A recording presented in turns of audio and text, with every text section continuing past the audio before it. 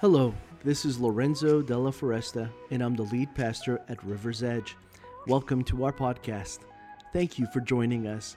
I hope this talk inspires you, encourages you, and transforms you. Today is the continuation of a spiritual conversation that has been taking place between you and Jesus. I'm certain that you'll be blessed by His Word, and I believe that God has great things in store for you because you already belong. Enjoy the message.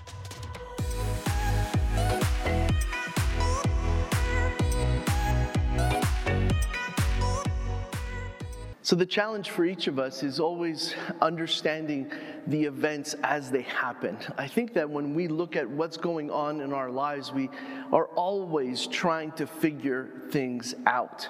We're trying to make sense of what we're facing, what we're going through, what we're feeling, what people are saying, and how we're filtering all that information. Sometimes our past comes up and affects the way that we understand the present and the way that we either find ourselves well surrounded or poorly encouraged in our daily lives. We can sometimes make very important decisions based on how we're feeling emotionally, and that can sometimes just change the outcome of our futures. We look at how we can sometimes misinterpret things, but also how we can properly interpret them. I believe that Jesus had this ability to interpret every situation correctly as it appeared. He had this ability, the Bible says, to read people's hearts.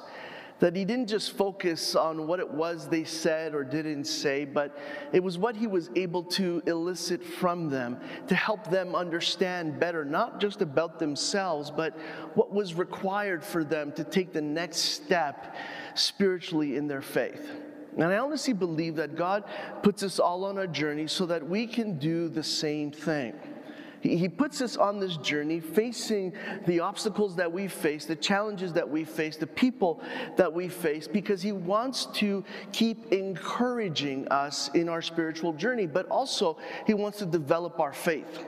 He wants to bring about a true transformation, and He knows the way to do that is by letting us live life on this journey.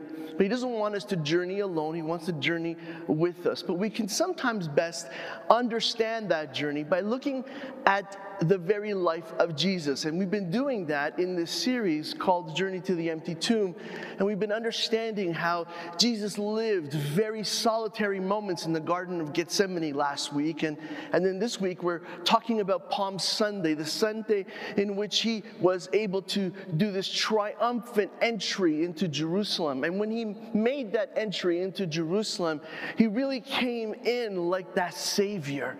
He came in like that Messiah.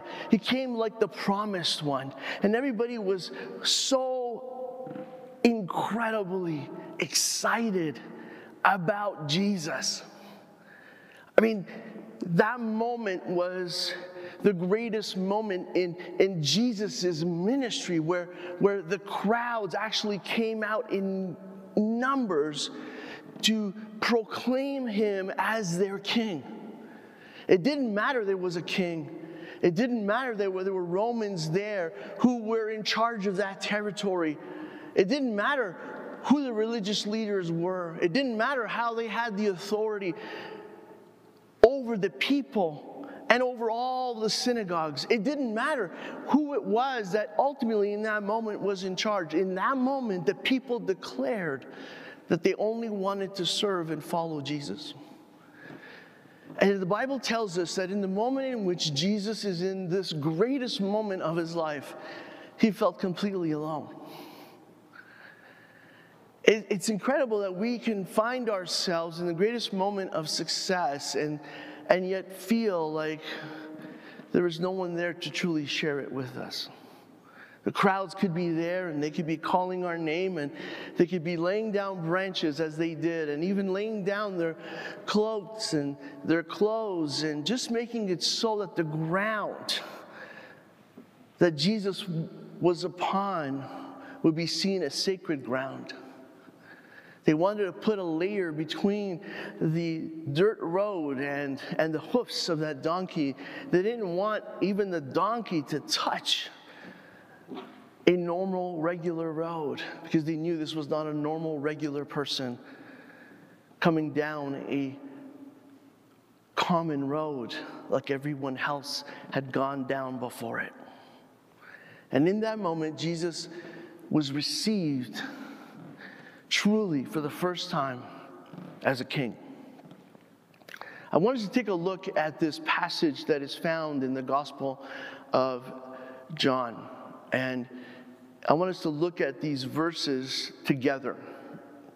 And it's called the triumphant entries because there's no other way to describe it other than it was a moment of triumph for Jesus. And in verse 12, it says that the next day, the news that Jesus was on the way to Jerusalem, it just swept through the city. And then a large crowd of Passover visitors took palm branches and went down the road to meet him.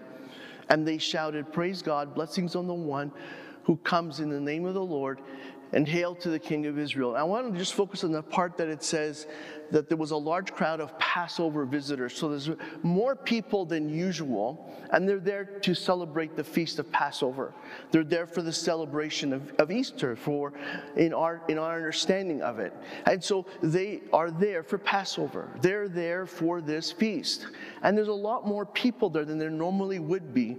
And they're all there also identifying with the fact that Jesus is the one that has been promised. And then it continues. Let's take a look in verse 14. And then Jesus found that there was a young donkey and he rode on it. And he fulfilled the prophecy that said, "Don't be afraid, people of Jerusalem. Your king is coming, riding on a donkey's colt." It was a donkey that had never been ridden on. Jesus was the first to do so. Let's go on to the next verse. And his disciples didn't understand at the time that this was a fulfillment of prophecy. But Jesus entered into his glory, and they remembered what had happened, and they realized that these things had been written about him. And so they're making sense of this after the fact. And so when they write the story now, they're remembering these facts very differently than the way that they lived them. And this is important on the journey that we're on too, right? When we look back, sometimes things make more sense than they do when we're living them. We have an ability to look back, and they say hindsight's 20/20. Maybe not always, but we definitely have more clarity sometimes having lived through it, looking back and understanding events and how they unfolded much better once we've lived them. And so in verse 17, it says that many in the crowd had seen Jesus call Lazarus from the tomb, raising him from the dead, and they were telling others about it. And so this had just preceded this moment. And so people were still,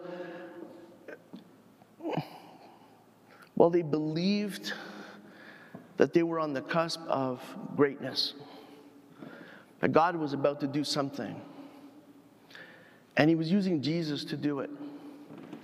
Because for the first time in a very long time, in hundreds and hundreds of years, someone who had died had been raised to life. And they knew that no one could do this unless God was powerfully with them. And what they wanted to believe was that because God was going to be powerfully with Jesus, he was now going to be there powerfully for them.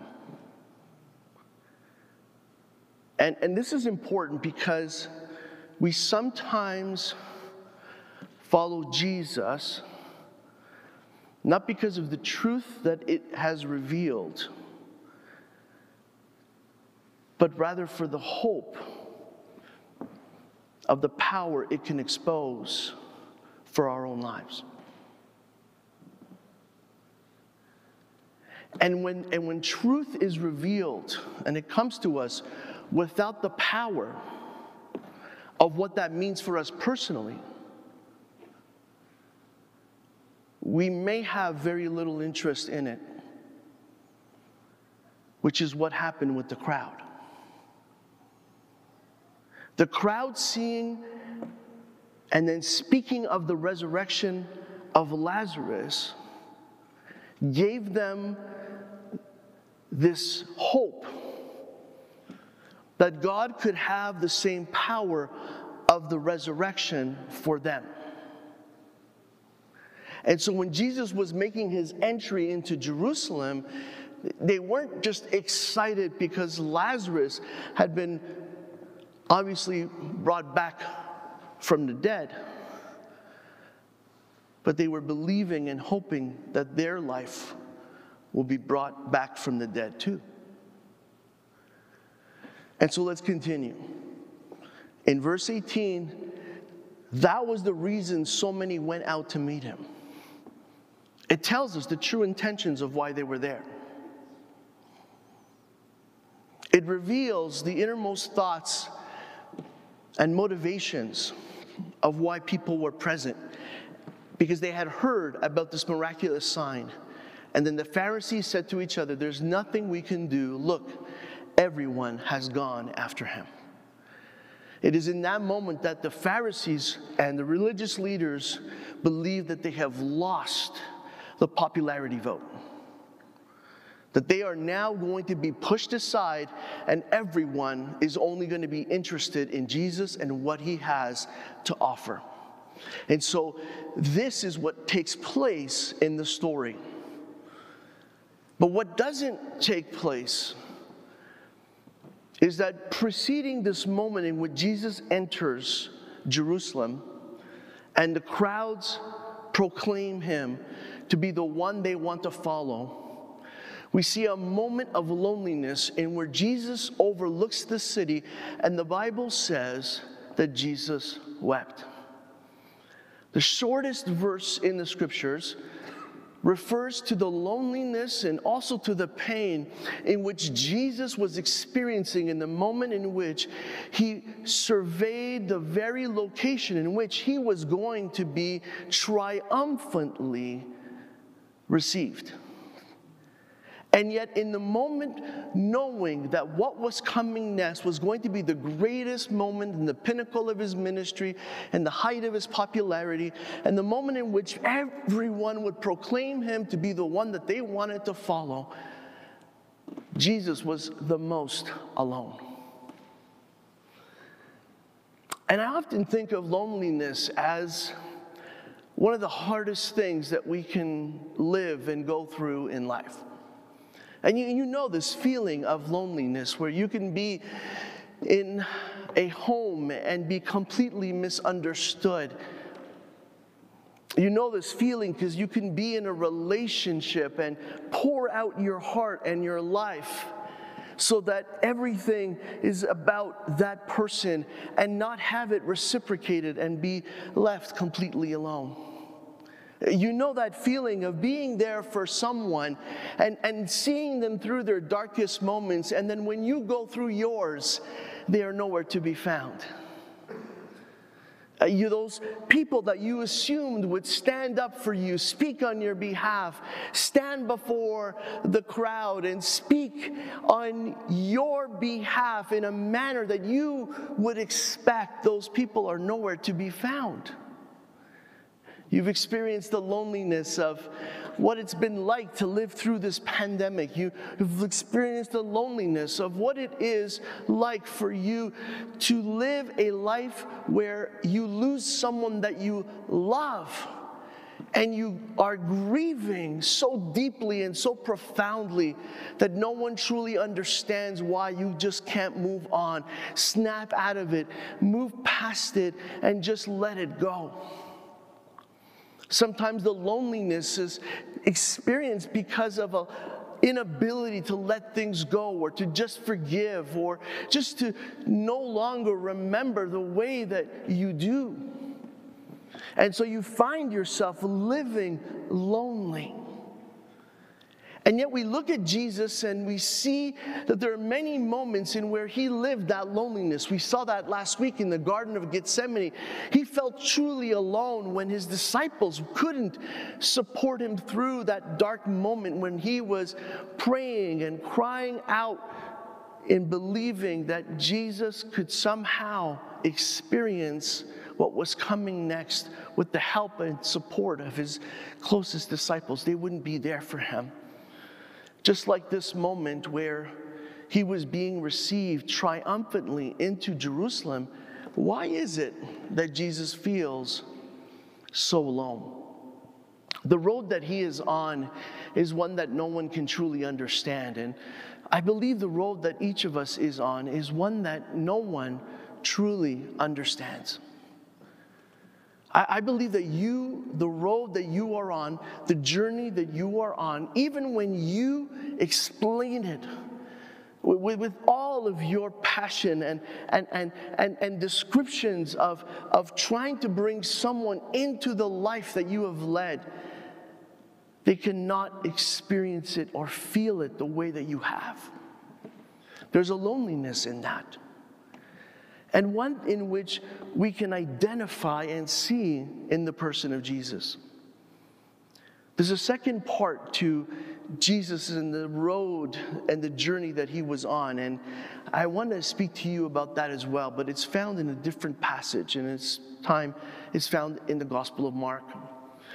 And in Mark 16 to verse 21, it says that the soldiers took Jesus into the courtyard of the governor's headquarters called the Praetorium, and they called out the entire regiment, and they dressed him in a purple robe, and they wore thorn branches, and they took this and they created a crown, and they put it on his head.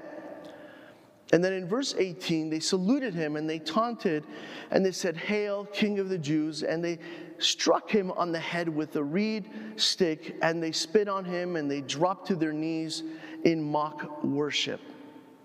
And then when they were finally tired of mocking him, they took off the purple robe and they put his clothes on him again, and they led him away to be crucified. And so in this passage that we see, it's a very different journey that Jesus is on. How do you go from everyone laying down their branches and their cloaks and their coats and making sure that your name is praised, to the time in which your name means nothing? Where your name means everything, and then your name means absolutely nothing. Where your name is seen as worship, and then it is now mocked. How do you go from the moment where you are being elevated to the point where you are now being so debased? How do you go through that and still remain true to everything that God has called you to? You see, the moment in which we are witnessing this journey that Jesus is on, that is alone and filled with loneliness, is always leading to the empty tomb. And even if Jesus is alone when they are praising him, and he is alone when they are mocking him, there is one thing that is keeping Jesus true to the journey that he is on, and that is his purpose. Jesus is unwavering in his understanding of why he is here and what he is to do. That it doesn't matter who is for him, it doesn't matter even who among them may betray him, it doesn't even matter how many have gathered to praise him, or how many now have gathered to mock him, to beat him, to strip him, to make him suffer, and to lead him to the cross, because he is unwavering in his purpose. And if there's something that I've understood in my own life, is that you have to stay true to your purpose. You have to stay true to the calling that God has put on your life.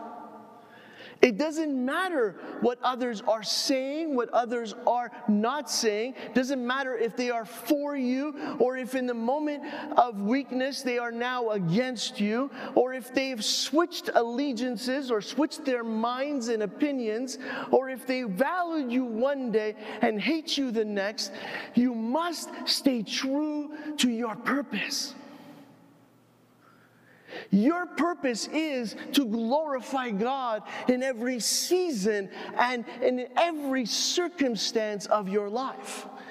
Your purpose is to remain faithful to a God who can lead you not only through the moments of loneliness, but will lead you to the empty tomb experience where you can once again live in the victory for which God had already assigned to you when He gave you your purpose.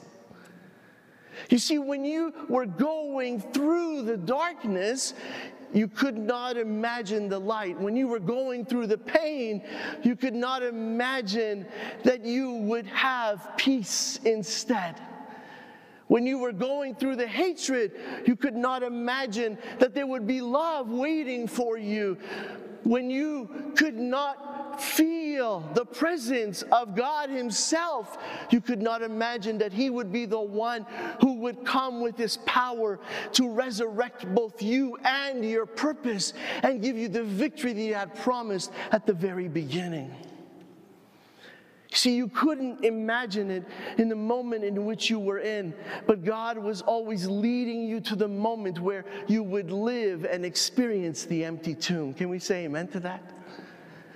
You see, that is what God is always doing. And it doesn't matter what people are or aren't doing, what they are or aren't saying, if they are for or against, if they are there or not. God knows that if we remain faithful to Him, even if we stand alone, and even if we stand in a place where we feel utterly alone, if we are with God, then that is all that we would ever need. Not just for that moment, but for the moments to follow. God is trying to show us through the very life of Jesus that being in a relationship with God is the most important thing. There is nothing more important. There is nothing more vital to our success. We can sometimes see our life in its loneliness, but we can also falsely interpret it when we are loved by the crowd or loved by a person.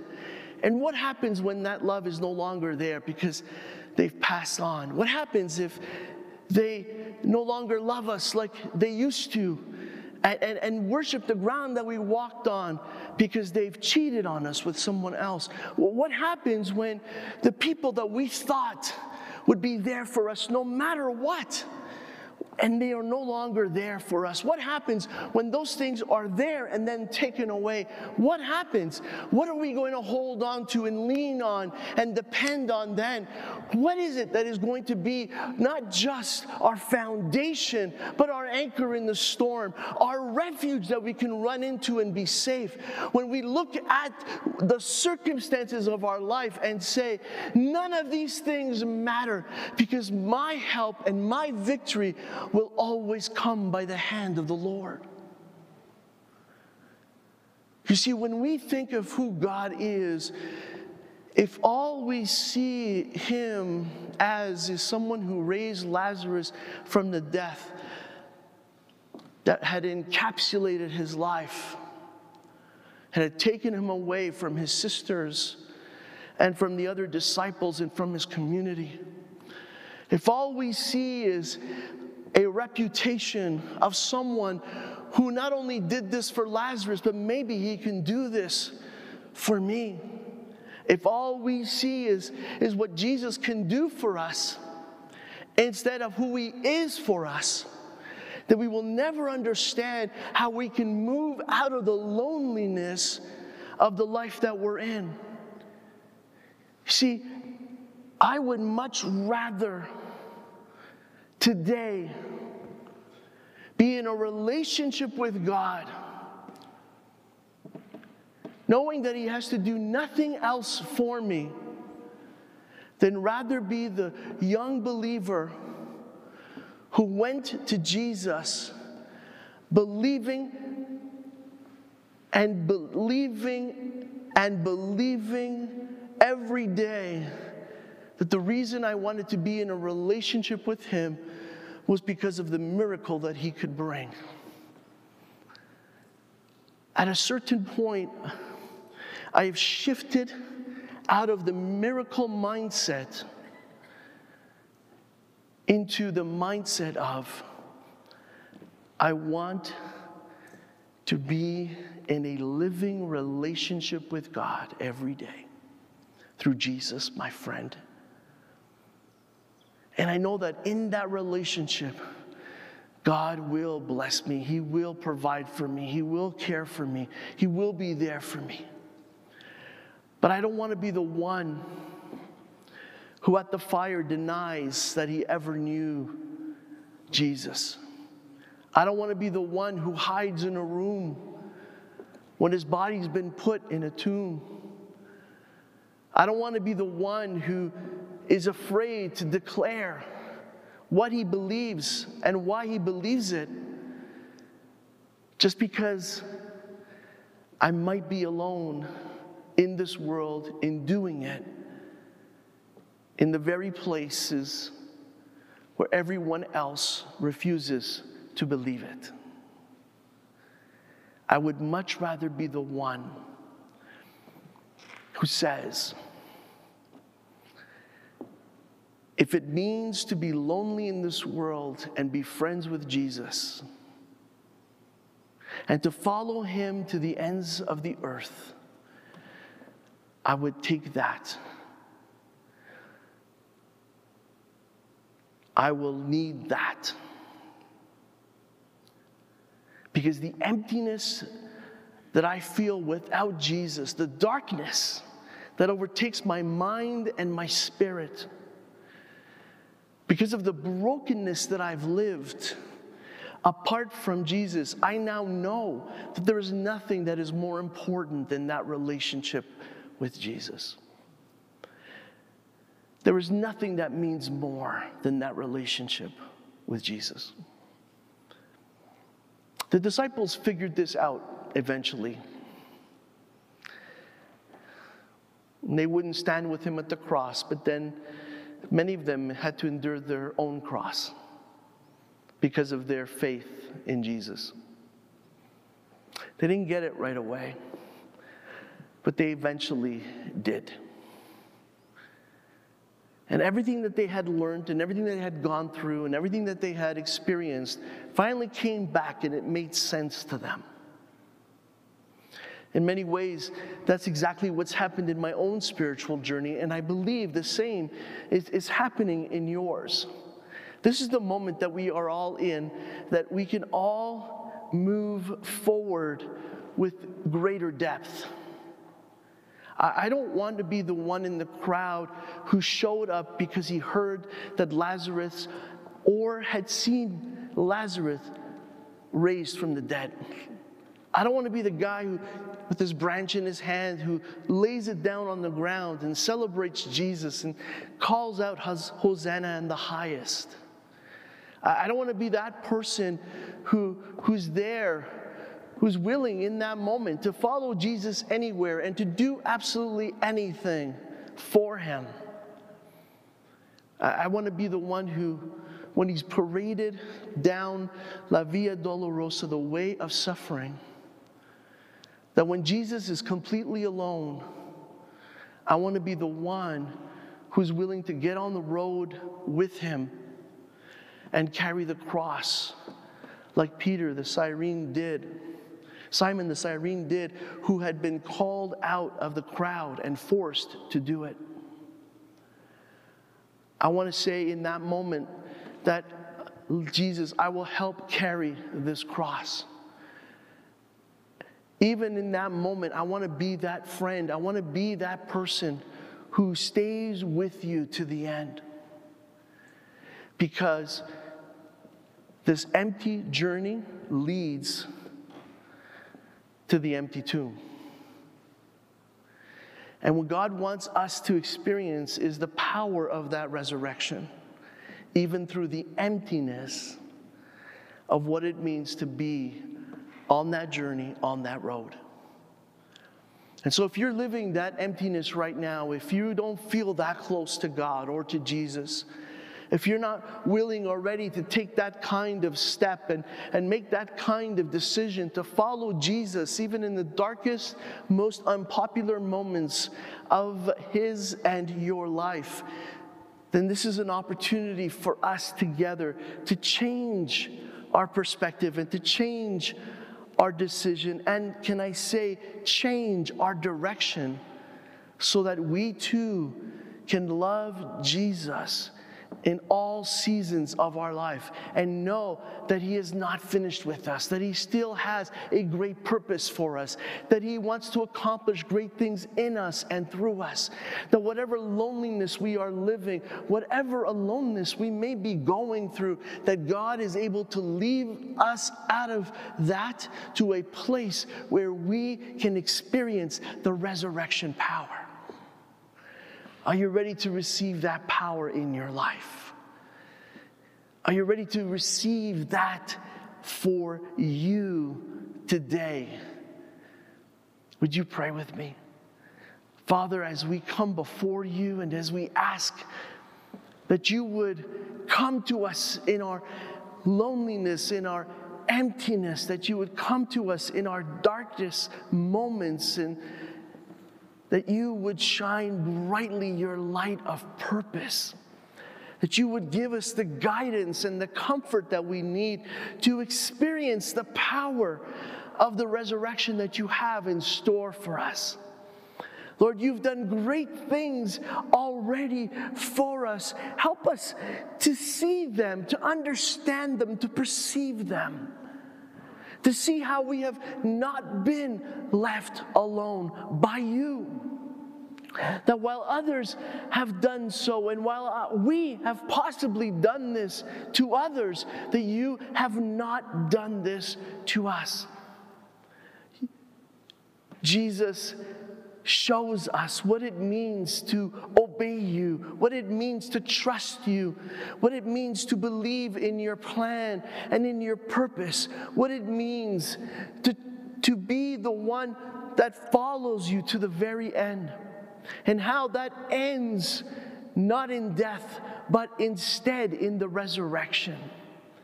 And Lord, as we look at this and understand it for ourselves, I pray, Lord, that where we are hopeless, that you would restore hope right now. In the very place where we only see death, would you bring life right now? In the very place of our lives where we feel alone, God, would you bring that sense of love and community to us right now? That we would not be here in this place and not sense how your presence is leading us to something greater. Lord, I know that your hand of blessing is upon each person that is here today. I know you have great things in store for them and for the life that you have given them. I pray, Lord, that they would not lose sight of what it is that you would want to do in their life and through it.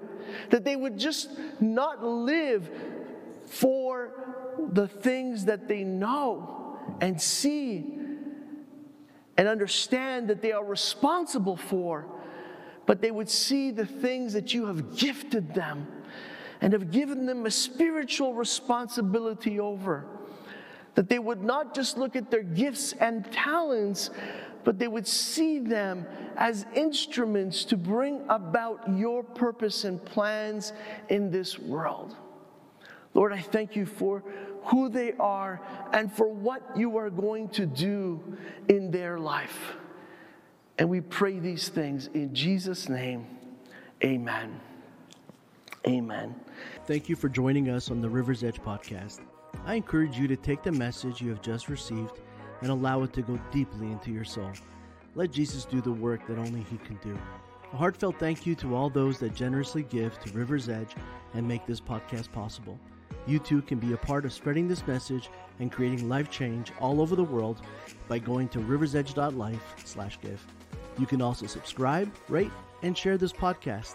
Thanks again for listening, and God bless you immensely.